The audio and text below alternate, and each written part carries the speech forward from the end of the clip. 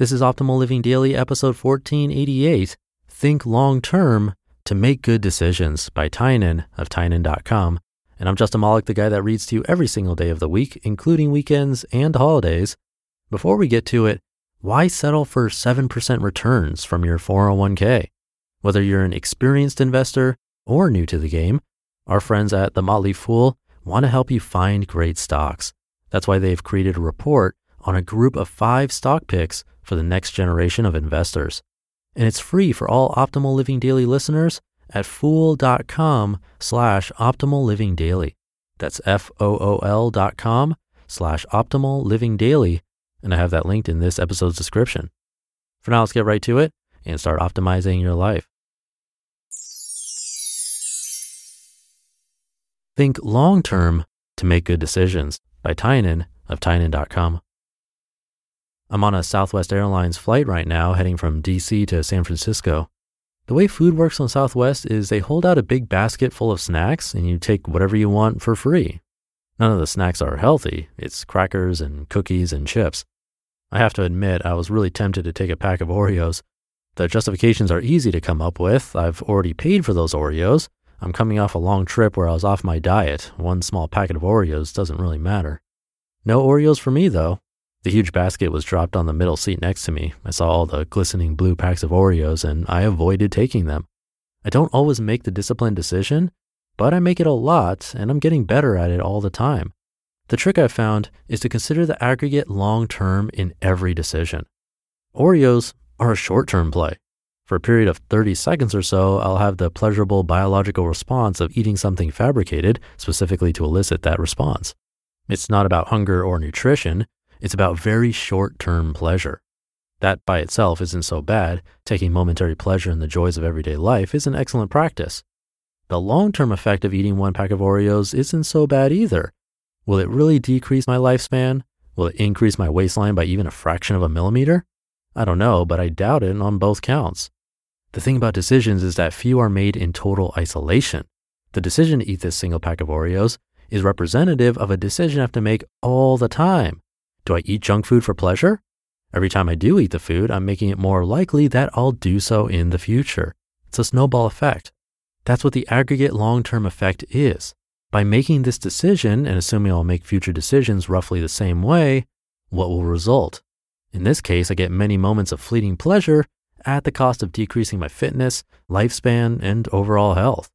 Taken in that context, it's very easy not to eat the Oreos. On the cruise I was just on, I ate a lot of bad food.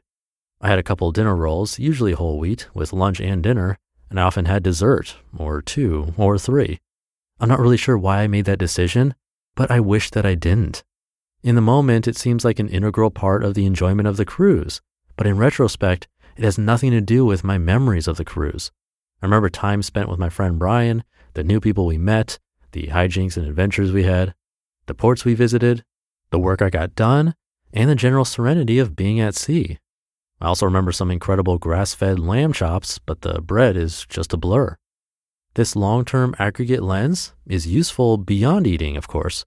I used to date girls without really thinking about whether I'd want them in my life down the road. As a result, along with a handful of really awesome girls that I dated, I sometimes found myself in the position of spending time with someone I wasn't really crazy about, or being in that awkward situation of having to let someone down, or sliding down that slippery slope of boyfriendhood with a girl I didn't actually want to be my girlfriend. Now I think long term and stop myself before I start anything with anyone I don't think is pretty great. I've always been really good about saving and investing money despite never having a budget. I think it comes from this long-term aggregate view. On this flight, I can buy Wi-Fi access for $8. It's tempting because I'm addicted to the internet, and justifiable because I have some work that I want to do that would benefit from downloading a copy of a database. What's the aggregate long-term effect of that sort of purchase? Well, I go on a lot of flights that I might start buying Wi-Fi on, but beyond that, I'm setting a precedent of paying exorbitant rates for unnecessary convenience. It's for the same reason that I'll someday buy my own plane, but would never pay extra dollars or miles for a first-class seat on a commercial flight. The long-term aggregate effect of paying for first class is that I get to be moderately more comfortable for a tiny fraction of my life at great hourly expense. The aggregate long-term effect of buying a very efficient plane is that I can learn to fly, take friends with me, have more flexibility, and in some cases, save money. In trying to improve myself, I'm always trying to find underlying principles that influence large swaths of my behavior. One of those principles is this of optimizing for long-term results. By applying that lens to all decisions I make, I create a compounding effect of most decisions, leaving me even better off in the future. It works at the source, motivation, making me want to do the right thing rather than forcing myself to do the right thing. Find some area of your life where you're not satisfied, take an honest look at what decisions have led you there, and make an effort to look at the aggregate long-term effects of those decisions while making them. You'll probably find that fixing the problem is a lot easier and less painful than you might expect. You just listened to the post titled, Think Long-Term to Make Good Decisions by Tynan of Tynan.com. Now, are you a Henry? It stands for High Earner, Not Rich Yet.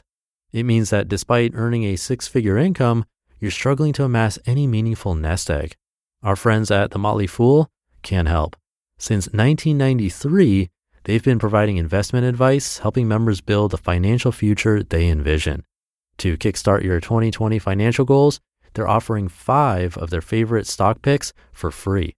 Realizing you're a Henry? Remember the not rich yet part. You can do it, and The Motley Fool can help.